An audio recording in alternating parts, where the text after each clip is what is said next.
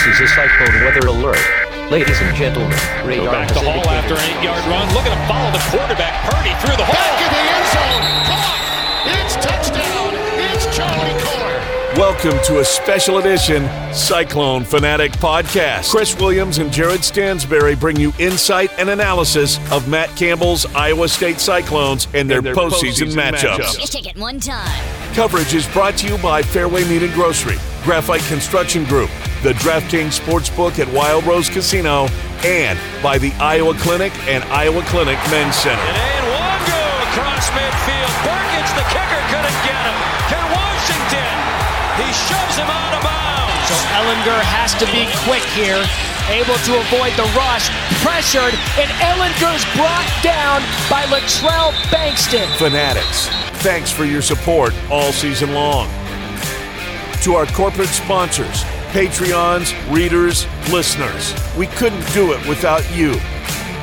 And now, please welcome your host, Chris Williams and Jared Stansberry.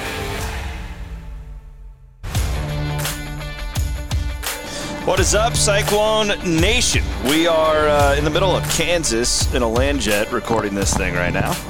And it's good to have you. Thanks for joining us on the Cyclone Fanatic Podcast Network. My name is Chris Williams. I am joined by Jared Stansberry. I want to thank all of our presenting sponsors for today's, well, not just today's coverage, but the coverage from the entire week. And not only that, but the entire Iowa State postseason. Of course, our friends at the Iowa Clinic and the Iowa Clinic Men's Center bringing us coverage all season long. Fairway Meat and Grocery. We have a new sponsor, Graphite Construction Group. It's the new name for Roshan Corporation of Iowa. We're going to tell you more about them here over the next couple of weeks or so.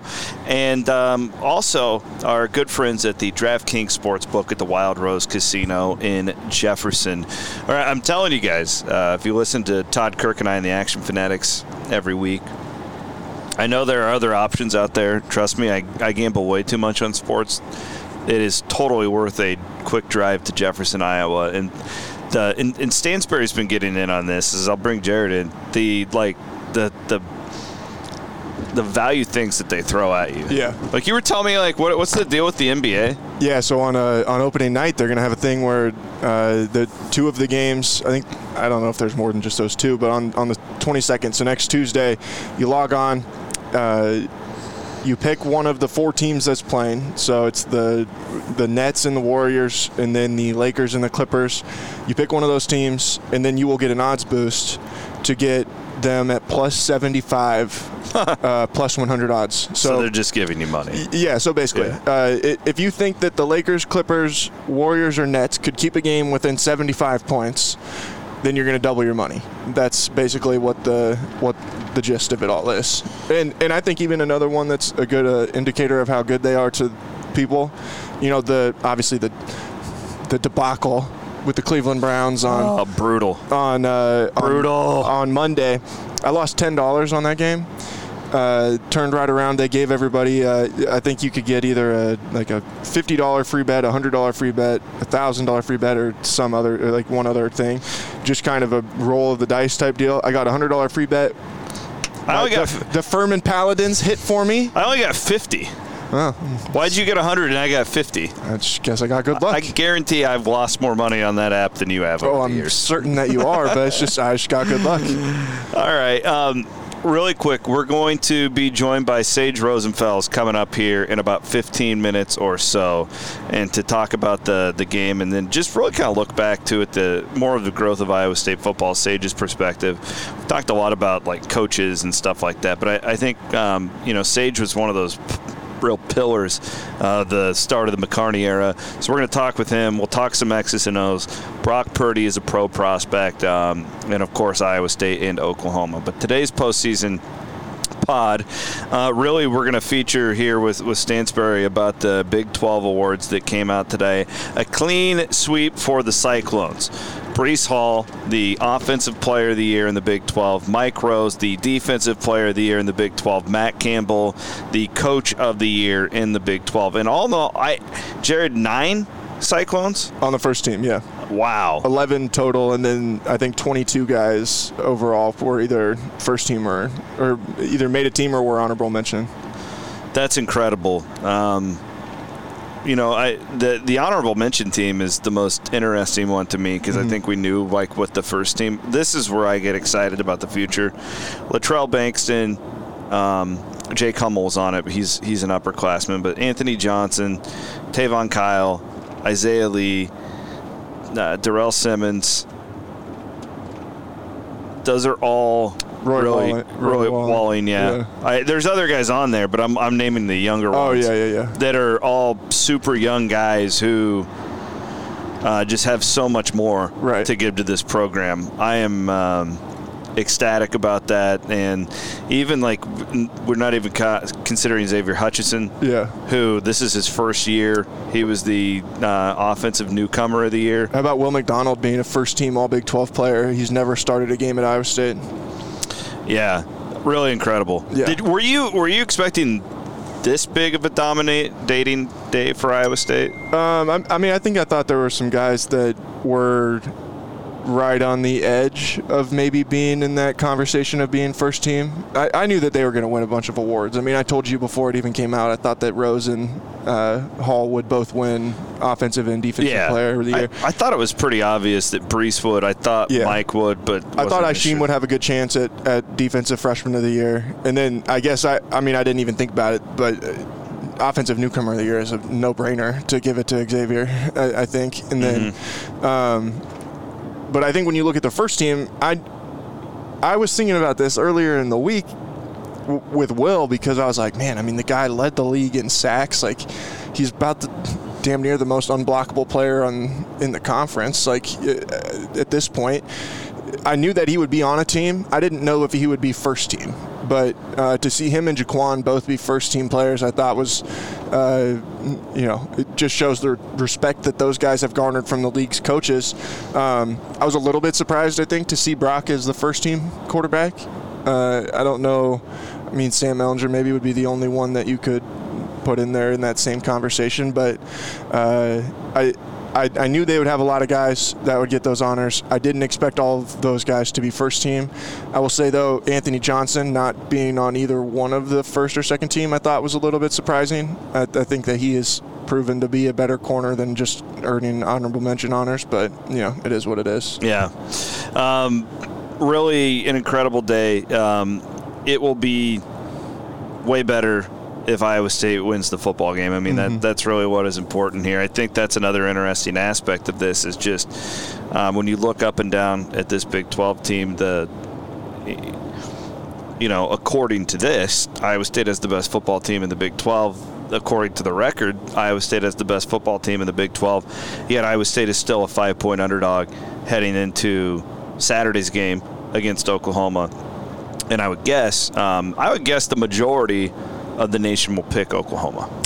Yeah, I was looking at what Stuart Mandel and Bruce Feldman had for their predictions. They both had Iowa State covering the spread, but it was just, they had it by 3, I think. So close game, I feel like this is one that if you really pay attention, then you know that this is one that is a toss-up, I think. Oklahoma gets 5 points on the line in my mind and reputation as much as anything.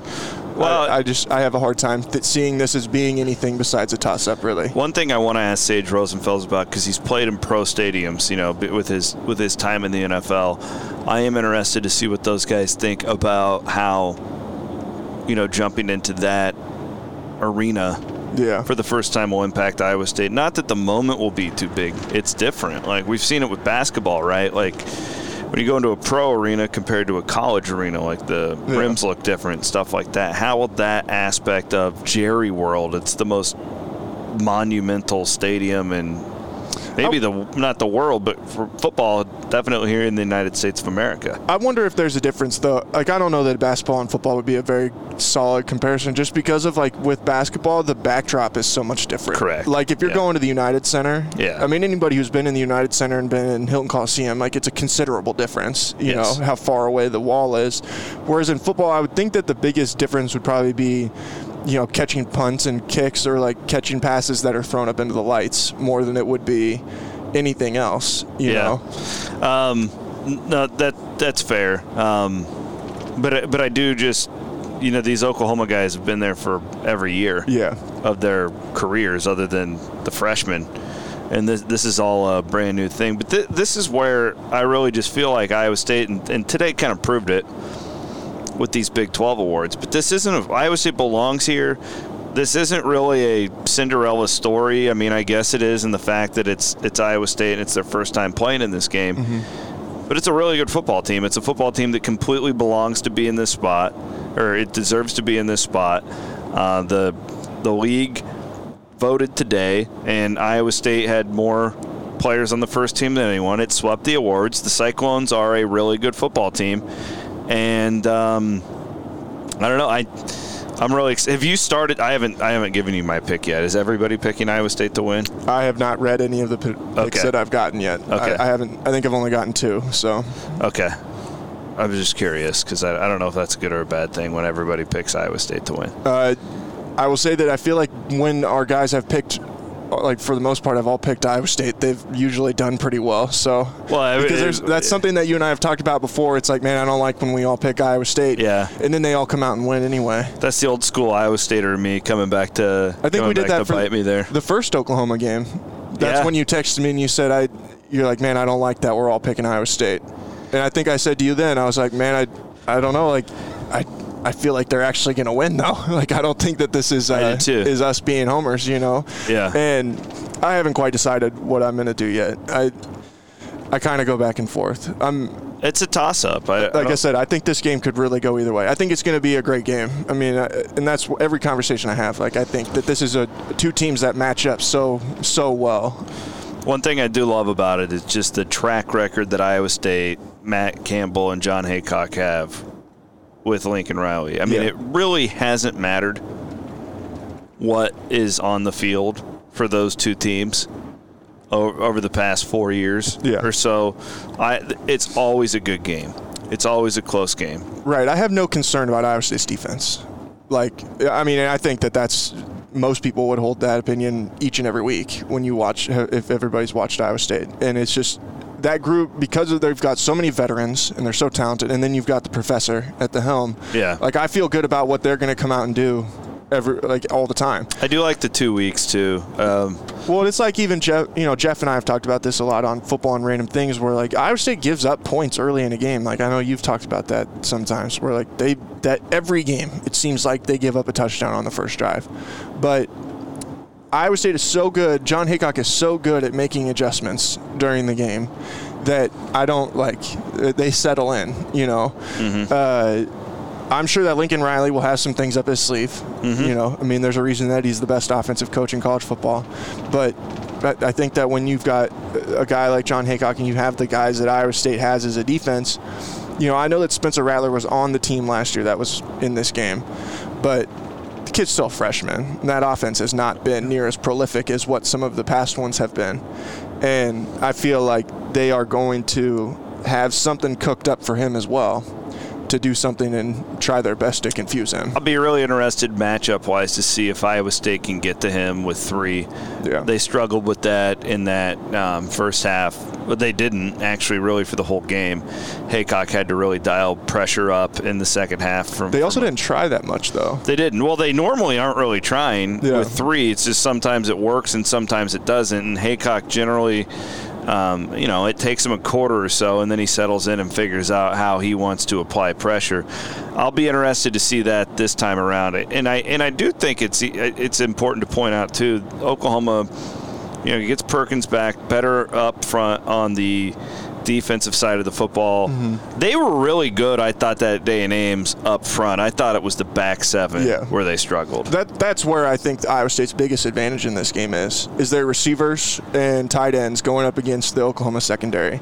I mean, Jeff had it perfectly in the preview that he wrote, where it was the average height of Oklahoma's secondary is like 5'10", and the average height of Iowa State's pass catchers, I think, is 6'4", which is obviously a 6-inch difference. Mm-hmm, mm-hmm. And I just think that if they can do a good enough job of protecting Brock Purdy, which this offensive line, for the most part, has done a pretty good job of this season, then I feel like they're going to have a shot to move the football, Mm-hmm. And they might not they might not move it prolifically early in the game, but also, like, they kind of do that where they settle in as well. Iowa State's getting to that point now where early in the game they'll run the ball and they might get only 2 yards, 2 yards, 3 yards. They chip away at you.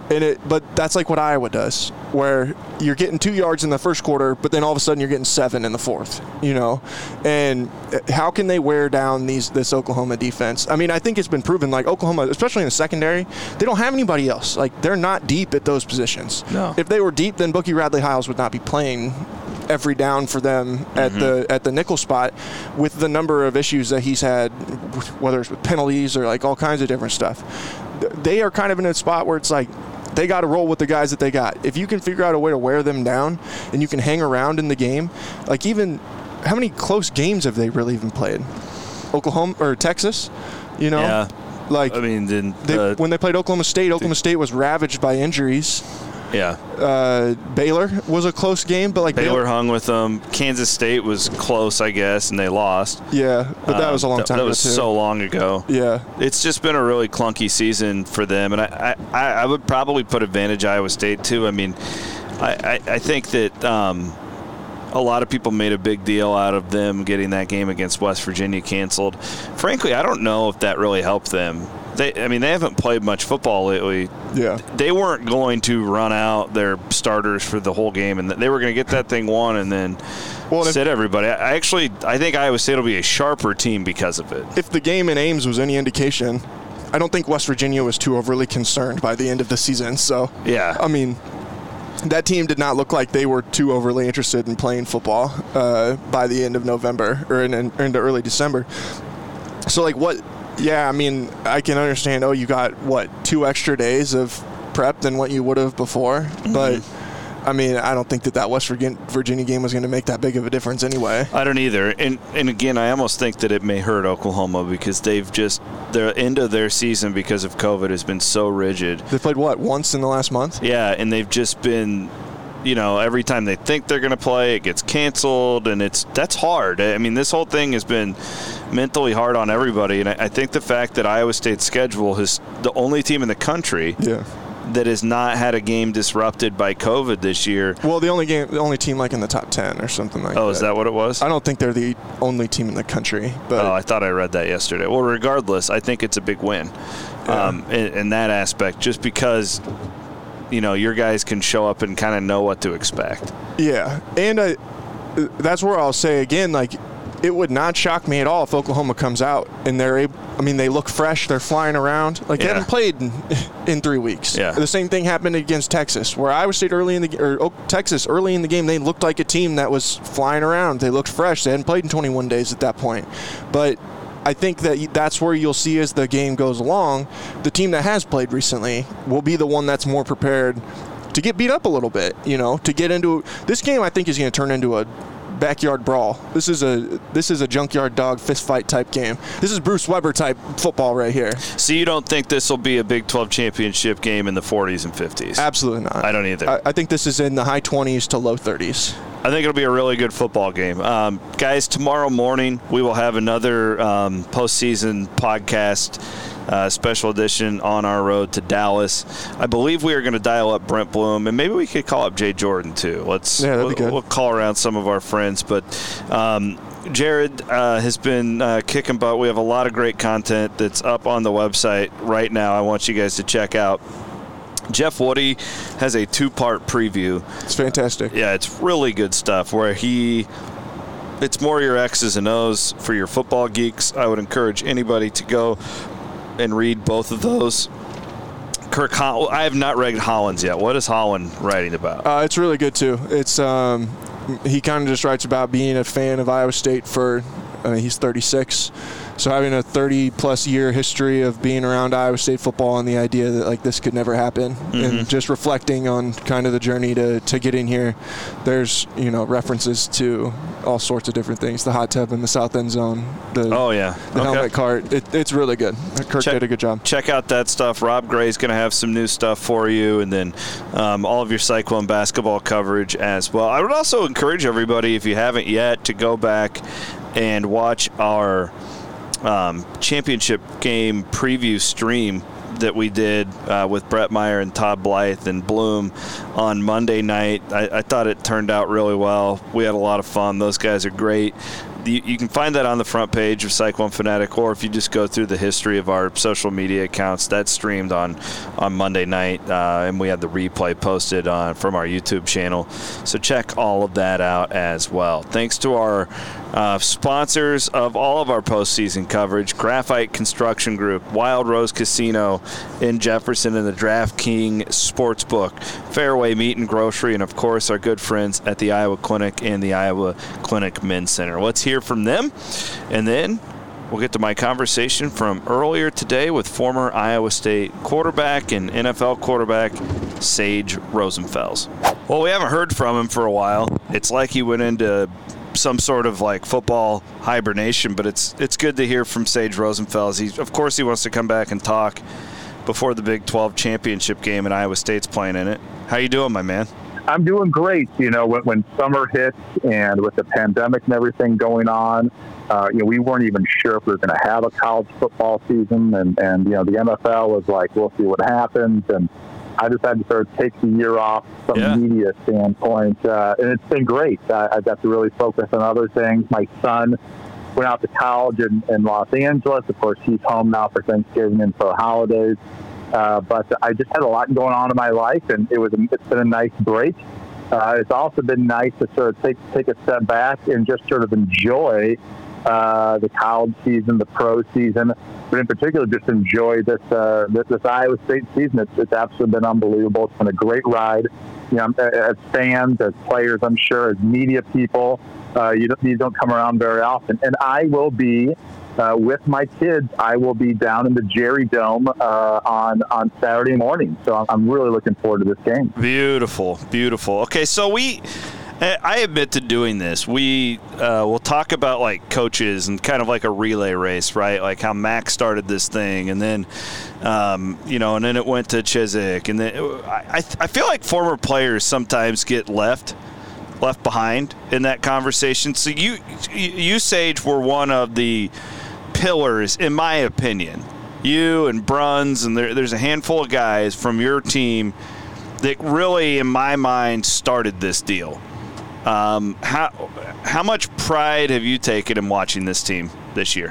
When I was in Algebra 2, my junior year in high school, I think it was like the first day of the second semester, so we're talking early January, I got a letter from Iowa State. And it was on like the old letterhead, the throwback stuff that a lot of people are asking for now with the old Cyclone emblem on there from like the 80s or early 90s. And, Iowa State at that time for me, 3 hours away, might as well have been Denver, Colorado. I mean, we just didn't go too far past Cedar Rapids. And so, and I went out for a visit, checked out the school, went to a game that fall, went to the Iowa State game, and, you're playing on the old turf, which was almost like a yellow. It wasn't even really green by that time. It was so worn down. Where the Jacobson is, the north end zone there, was a single-story building that, is basically now was the old weight room. I'm not even sure what they do now. They maybe the opponent's locker rooms or something like that. There wasn't really much of a program there. They were hands down the worst team in the Big 12 Conference, continually year after year. And so, the guys that signed there, and really the guys that signed the year before me, Todd Dandauer, Mark Cortez, Jamie Cole, those guys, and they were a year into it. They were the original signing class. And then my class comes in with, as you said, Bruns, Ryan Harklaw, Reggie Hood was the next year. Darren Davis was my year. To really go into this program knowing that we had our work really cut out for us. And we weren't going to beat teams with having more talent. We were going to beat teams by simply working as hard as we could in the off season and during the off season and being the tougher football team, physically tougher, mentally tougher. But we legitimately did not have the talent of these other schools. We played these Texas schools, and they got these guys winning state championship 100-meter dashes and 4-star, 5-star, All-American. We didn't have any of those guys. Most of my class were, I don't even know what the stars were back then, but I'm assuming a lot of 1- and 2-star guys, maybe a couple 3-star guys. Reggie Hayward was a big deal because he was a 4-star guy. But for the most part, we were just sort of hardworking, good athletes from the Midwest. A lot of kids from Iowa in those classes, and they were really lean years. It's really tough when you're in a 1-8 football team, as we were my freshman year. I think we were 1-10. We beat Baylor, and that's it. That is hard to go to work every day and to try to get better and to hope that you're going to win this week. And then in the off season, there's not a lot of light at the end of that tunnel. But Mac really sold everybody on that dream, and everyone stayed committed. Everyone kept working, and we just sort of built the thing brick by brick by brick every single day.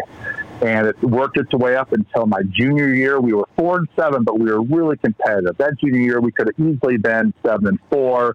We were right there on the cusp. And then obviously the senior year, we go 9-3 and win the game down in Phoenix.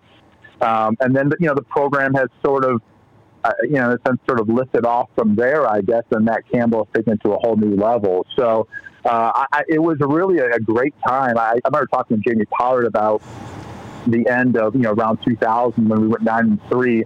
I mean, our basketball program was top notch with Jamal Tinsley and Marcus Sizer and those guys going to the grade 8 and it was regular couple rounds in the NCAA tournament.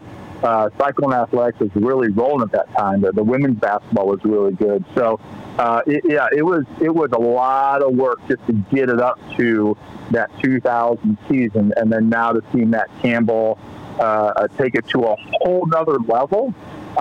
Believe me, there are some group text message groups that I'm involved in with guys from those teams. Joe Parmentier, the fullback, and like Jamie Cole, Corey Kluver, who was our long snapper, Josh Rank. A lot of those guys we still communicate regularly. After a win, after a loss, and obviously this team, it's been really fun to be on that text message thread. Sage Rosenfeld is with us. Sage, I want to talk specifically about what you've seen from Iowa State's offense as you've been sitting back this year.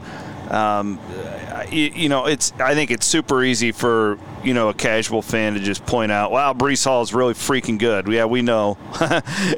He does stuff every game, and we know that. What have you seen, though, beneath that? Up front, I feel like this one thing I always feel like I'm not really qualified to really grade offensive lines because it's difficult if you don't know that aspect of the game so much. But it does seem like there's a combination of having an elite running back, a quarterback that can extend plays the way Brock Purdy can, and that offensive line has taken a step forward this year. Give us some more in-depth, under-the-hood analysis on what you have seen from this offense to make it more efficient this season. Well, let's start with that offensive line. It's always easy to talk about Purdy or the receivers, or the tight ends, or Breece Hall. But let's start with that line. I watched, because I called the Oklahoma game for Touchdown Radio Network, sort of fill in there for Gino Torretta, and I got to call that game. And so I watched that Louisiana game, and I was deeply concerned. I was like, man, this offensive line really struggled in that game. There were some things that they did that didn't make any sense to me. Some guys would come off blocks, and there'd be a defender running free. And so I was like, man, this offensive line is going to be a work in progress. And then they just got better and better and better. And I'm not sure if it was confidence, if it was coaching, if it was a couple new guys thrown in there, but they just got better and better and better. And I will say that it seems like to me some of the running game got a little simpler from what I saw than past years. So maybe they cut down on some things and sort of less is more. Because if you just cover guys up, as you know, Breece Hall will have plenty of success. And that kid is super talented. But watching that offensive line work this year and improve, I think has been one of the best stories of this Iowa State team, because I said everyone else always gets all the credit, and the last thing that you talk about are the 5 guys who are making it all happen. You can't throw the ball, you can't run the ball unless the guys up front are doing well. So that group has been tremendously improved. And when you can run the ball, which this team has, it makes the life of Brock Purdy so much easier, and the passing game so much easier. And I think that has been a much healthier sort of combination that they have now. Seemed like before it was less running game, and Brock has to throw for 365 yards and run around back there, and he's making guys miss, and he's moving around the pocket trying to find a soft spot to make a throw. There's not nearly as much pressure this year. One, because I think the pass blocking has just gotten better, but because they can run the ball. Defenses aren't just keying off, and the quarterback defenses have to play the run first. They have to be gapped down first. They can't bring crazy blitzes, because if you run away from that blitz and you get a guy cut off, there's a 50-yard run waiting to happen. So I think the running game has helped the passing game. But yeah, this offensive line's been great. Purdy's fantastic, as he's been for 3 years now. I think I said it on Twitter. Brock Purdy's the best quarterback in Iowa State history. I had a decent season my senior year. If you look at my stats, I think I threw for 10 touchdowns or something my senior year. Obviously, Seneca was a great quarterback as well. But Brock Purdy has just been the stuff that he has been asked to do, consistently throw for 250 plus or 300 yards plus. No quarterback in Iowa State history has been that good. The way he does create and move on, and the way he also occasionally runs and moves his legs for big plays or for key first downs, and again makes that offensive line better. Brock's one of those quarterbacks that makes everybody around him better. And let me tell you a quick story. I was coming out for the draft, and I was being worked out by at the time it was the San Diego Chargers quarterbacks coach. And he and I were talking about other quarterbacks in the draft, and he was saying he likes guys who make everybody around them better. He's not hugely concerned about arm strength and hugely concerned about this, that, and the other, and the 40-yard dash and the three-cone. He wants guys, if you took them off the team might sort of fall apart a little bit, right? I mean, I don't think that would happen to Brock Purdy, but sure enough, they drafted Drew Brees. Makes a lot of sense, right? A guy who just made that Purdue Boilermakers team way better and then went in the Rose Bowl. Brock Purdy's that type of guy where he makes the offensive line better, he makes the tight ends better, he makes the entire football team better just by the little things that he does that you can't really compute in some sort of stats or some sort of analytics. He just makes the football team better. His accuracy is fantastic. He really misses a throw. The quick release, we all know the accuracy is so good, and so yeah, he's like a perfect trigger man for this offense. A guy that's a very accurate quarterback on the sort of the mid range to the shorter stuff. He doesn't have the big arm to really push the ball down the field, and that's absolutely fine. So yeah, we all know what Purdy's done this year. The tight end, I am thrilled that Tom Manning has used these tight ends the way they can be used this year. I really did think last year, maybe the year before, I was like, man, I go to practice, they got 3 of these tight ends that I think all can play, all sort of have NFL-type bodies and athleticism. But a lot of times it'd be 1, maybe 2 playing in there. Now they got all 3 going. And that's just really hard on defense when you have guys who can not just block and you can run it down your throat, but also are such weapons in the passing game.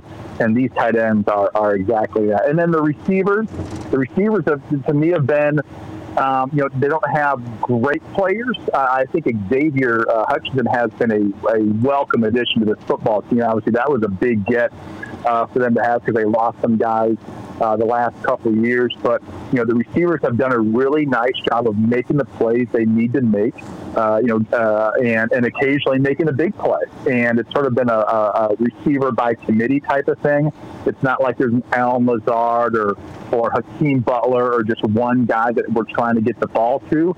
It's nice that there's a whole bunch of guys who can go out there and be productive. And again, going back to 2000, my team was sort of like that. We didn't have J.J. Moses was probably sort of a guy. He was 5'6". Mm-hmm. But after that, it was Chris Anthony, who was a walk-on who probably ran a 4.7 40, and Craig Campbell, who was a receiver who he was pretty fast, but it wasn't like he was, a 4-star recruit. He was probably a 2-star recruit coming out of California. So, it was a great group by committee, and they all did things well that they were asked to do, and I think this receiver group is sort of like that. Sage, real quick, and then I want to get to Oklahoma and the specific matchup, but I have been wanting to ask you about Purdy projecting as an NFL quarterback. I mean, my read on it, the NFL's changed so much. Brock wouldn't have been able, maybe, I guess, I mean, Breeze is a decent comparison to what Brock is like, but it would have been a lot more difficult for him to play in the NFL 15 years ago. It seems like right now, I mean, Brock, I project him to be a NFL quarterback someday. Have you heard anything about him and maybe going pro after this year? And even if not, how do you see him breaking down as an NFL guy? I have no idea what his deal is going to be after this season. I do see him as a pro quarterback. Steph Curry's a great shooter. Drew Brees is an accurate passer. Brock Purdy's an accurate passer. That's just something that you can't coach into a guy being an accurate passer. The only thing he doesn't have is the really big arm. There's a Drew Brees thing there with him. I think he's got a quicker release than Drew. There's also sort of a Doug Flutie aspect to him that I like, and I do think the NFL more and more is open to the non-traditional quarterback, and I think finally they have figured it out. It doesn't matter if you're 6'5" or if you're 5'10". If you can play, you can play. And also, Brock Purdy's not a little guy. He's not 175 pounds. He is a thick kid. Russell Wilson's a thick guy, but Russell Wilson does have a stronger arm. So I do see Brock as a guy that will play in the NFL. I think he can play in the NFL for a really long time. Where he would be drafted, whether it's this year or coming out after next year, I really don't know. I don't got my finger on the pulse that closely. But NFL teams love quarterbacks who are winners. They love quarterbacks who are really, really accurate, who are great leaders, that the entire team and the entire university and fan base absolutely adores. He doesn't have Josh Allen type talent, the Buffalo Bills quarterback. He's not 6'5" with a rocket arm, but there's so many other things that he does well. I can see him having plenty of success in the NFL. Listen, Blake Bortles was the third pick in the draft. Yeah. Right? And the fact that that's the case, I think Brock Purdy will play in this league for a long time. Yeah, the quarterbacks in the NFL is just fascinating to me. Just one, how the look of the guys, like there's just small, like Baker and like smaller guys like that. But two, it's just, you remember not that long ago when you were playing in like a Texas Tech quarterback or an Oklahoma, like these the styles, the spread styles that Art Briles and Mike Leach and Hal Mumm, those guys made famous. Like we were told, they're system guys and they can't play in the NFL. Well, a couple things on Brock. One, they're not really playing that kind of an offense. But two, those offenses has seeped into the NFL so much now. Like the whole system thing is really hard to go off of anymore. Yeah, well, everyone's doing the RPO stuff now. Even the traditional NFL offenses like the Gary Kubiak with the Vikings and things like that, they're even running the RPO type stuff. Brock has been doing that now for 3 years. He probably did in high school as well, and is very good at it. He's very good at getting the ball out quick and reading defenses in that way. I also think that, you're going back to like the Mike Leach, the air raid, whether it's Texas Tech or Washington State, teams aren't scared of those guys now as much as they used to be. And one reason is because think about how many throws that those quarterbacks made in practice and in games. They probably have like 3 times the amount of throws in there from it when they're 18 years old until they were 22 compared to like your average, Jim Harbaugh Michigan quarterback when they're throwing it 25 times a game, right? And all those throws, all those completions those mean something. You know, if you want a guy to score a lot of points in the NBA, you want a guy who shoots a lot in college.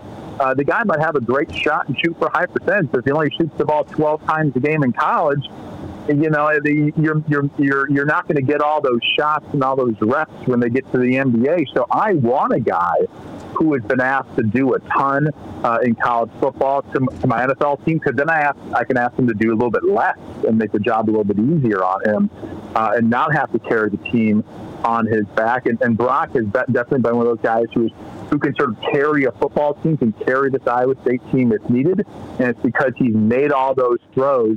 And I think, again, NFL teams are probably liking those guys more and more, and less of the days of, like, you know, Brian Griese at Michigan or these sort of traditional sort of NFL-style quarterbacks. I think they're looking for those guys who have made a million throws, because then they can sort of hone that in and sort of turn them into an NFL quarterback with a guy who's got a million reps under his belt. Sage Rosenfels here. All right, looking ahead to Saturday. Iowa State's like a 5-point underdog right now at the time of us recording this. You called the game the first time these two teams met. I think it's important to point out how much better both of these football teams are now compared to early October. Sage, how do you see this one playing out? What are your thoughts, and how does Iowa State win this thing? Well, it really is go back to that game, and I remember watching that game, and it was close. Obviously, Iowa State coming off that Louisiana loss that was so, you know, we all thought was so bad at the time. Now you look back and it's like, well, actually, Louisiana's a really good football team. But when you go back and watch that game, and I remember watching it in real time, I know Oklahoma has all these 4- and 5-star recruits, and we don't have all those guys where we just have the 5-star culture. But when you watch that game, Oklahoma was not the better football team who fumbled it away or the Spencer Rattler, the quarterback, threw 3 interceptions. That was a back-and-forth sort of title fight, you know, type of game. It was two very even football teams. And so, you know, a lot of times in past, if Iowa State got a win like that versus a top 10 type of team, it's because the other team had 3 or 4 turnovers to Iowa State's 0. It was not that. This is a very even football game, and I think the game in Dallas on Saturday will also be very even.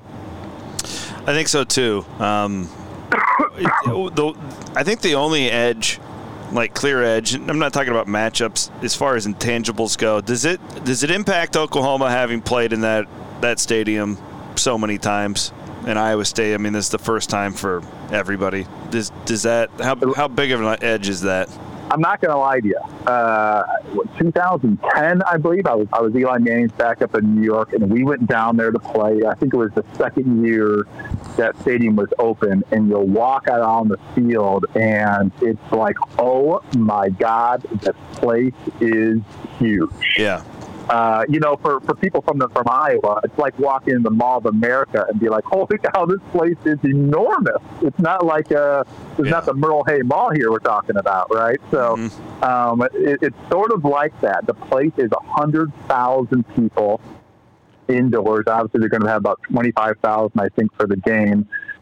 Is that an advantage? I don't know.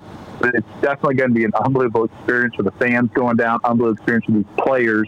And it's, you know, I don't know if playing on that turf, you know, if that helps Oklahoma a little bit, because they're just probably a little bit faster, maybe. Yeah. You know, but with all the 4- and 5-star guys, where a lot of times, as we know, the Iowa State turf can get a little slippery sometimes, and that can be a little bit of an evening out, you know, type of thing for the football game. So, you know, I don't think the stadium makes a difference. I do wonder if the turf, with all the speed that Oklahoma does have, if that matters. But yeah, as I said, if Iowa State's defense comes to play like they've been playing for the most part this year, I think this is going to be a very close ball game. It'll come down to a couple plays here and there. Sage, it's always good to talk to you, my man. I've missed you. I know. We'll have to get together after the season, and we'll get our vaccines going, and then we'll share a whiskey. I got checked. I've still got antibodies, so I mean, I'm still masking up and doing all that stuff because that's what we're supposed to be doing. But I'm pretty safe, so you can come hang out with me whenever. I got checked before I went down here, so I'm good, bro. We'll have to get together after the season. If I don't see you in Dallas, I'll hopefully maybe I'll see you after the game when we're sharing. What is there a Dallas drink like a Shiner box? We'll share a Shiner box. That's the key. Yeah. We'll share in the parking lot after the game. Sounds like a plan. Sage Rosenfels, my man. There you have it. Former Iowa State quarterback Sage Rosenfels. Fantastic analysis on just setting the tone for everything coming up on Saturday morning. We will have another one of these postseason preview podcasts for you guys coming up on Friday. It should be in your feeds first thing Friday morning. Encourage you to download that. If you enjoy our content, as always, we'd love you to rate, review, leave some comments. All that stuff is helpful to us. Share it with your friends. And if you'd like to become a Patreon member, you can get extra Cyclone Fanatic benefits each and every week. For Jared Stansberry, for Sage Rosenfels, my name is Chris Williams, signing off here on your Thursday afternoon on the Cyclone Fanatic Podcast Network.